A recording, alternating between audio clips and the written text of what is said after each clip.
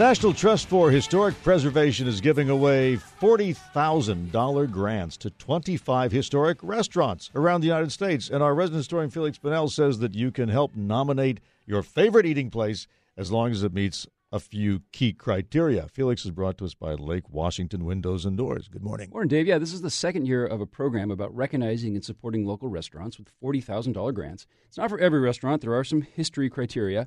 Have to have been in business and contributed to the neighborhood's history for 25 years. Have to be independently owned and in a historic building or neighborhood. And there should be a demonstrated need for funding from, damages or historic barriers or even the pandemic. And the restaurant should tell a diverse story about cuisine and community in America. And I think that can be pretty broadly interpreted, and pretty much every restaurant would fit that category, in my opinion. I spoke with Catherine Malone France. She's the Chief Preservation Officer for the National Trust for Historic Preservation. I think that's a cool title. I want to start calling myself the Chief History Officer or something for KIRO Radio. I like that. They created the restaurant program last year with support from American Express. And she explained how preservation of historic restaurants, it's not about nostalgia for yesterday. It's all about tomorrow. Preservation is really about how we protect places like that and let them continue to serve their communities. Let them continue to write the next chapter in their histories. We wouldn't want to live in communities that didn't have these local historic small restaurants, not just in their pasts, but in their futures. And, of course, there's plenty of categories of businesses and places you could preserve, whether it's a bowling alley or movie theater or Memorial Stadium, for instance. Mm-hmm. So why focus on just restaurants? There are all kinds of historic places, community touchstones that define the identities of their communities and that strengthen their communities. Restaurants are an excellent example of that. They are gathering places. They're places where people exchange culture, share culture, and get to know each other. There are places where people have, family celebrations. There are places where business meetings happen. They are really, in many cases, the beating hearts of their communities.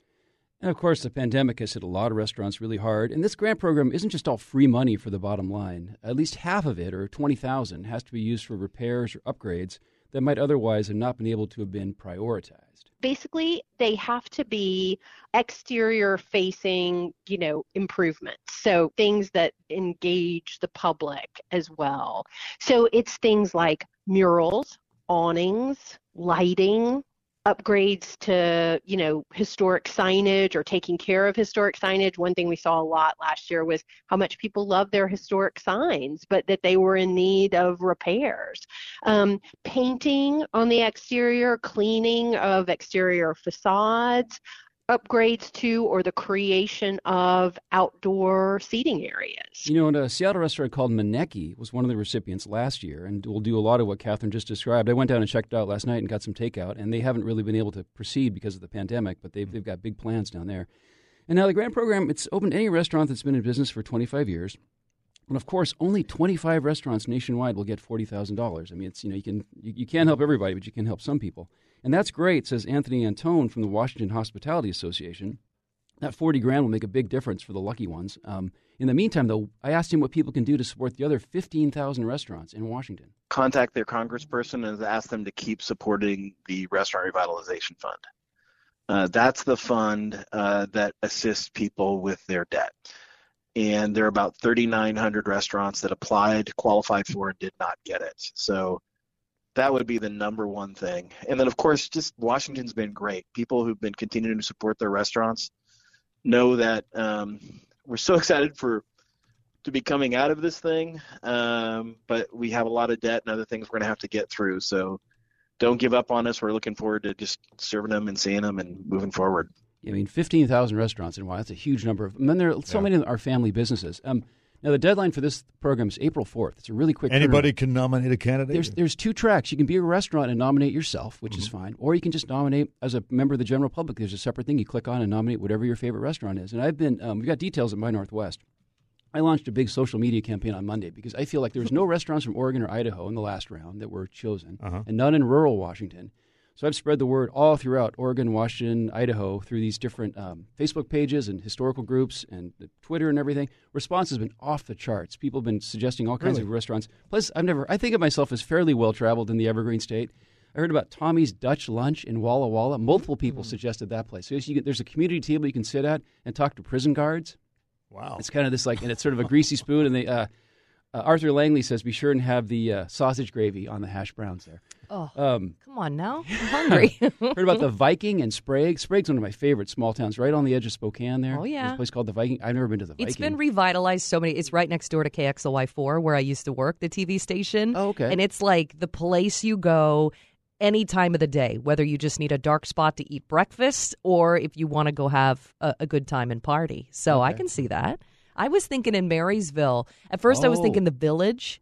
Because, of course, it's been there for way more than 25 years. The original spot burned down. Now they're in the log cabin, so it's a pretty historical site. But also Dawn's.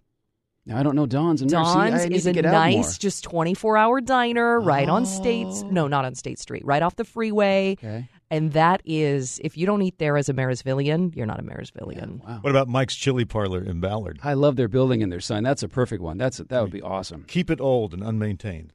Yeah, exactly. That would be like Dawn's. No offense, but it's sticky. We love it that way. Find a restaurant that has a functioning neon sign and find a way to have one of the letters kind of fizzle and make a crackle sound. That would make it even more, give it more atmosphere and make it more of a community treasure. We've got to vote for Crazy Eric's in Bremerton. Never heard of it. From the text line. Oh. It's a kind of a drive-through, kind of walk-up kind of place. I got to stop packing a lunch on these history field trips I've been taking. Yeah. Yum. Felix Pinnell, resident historian. All his features at MyNorthwest.com. Chief History Officer, Dave. Chief History Officer. The Cho, CHO. Head Poobah.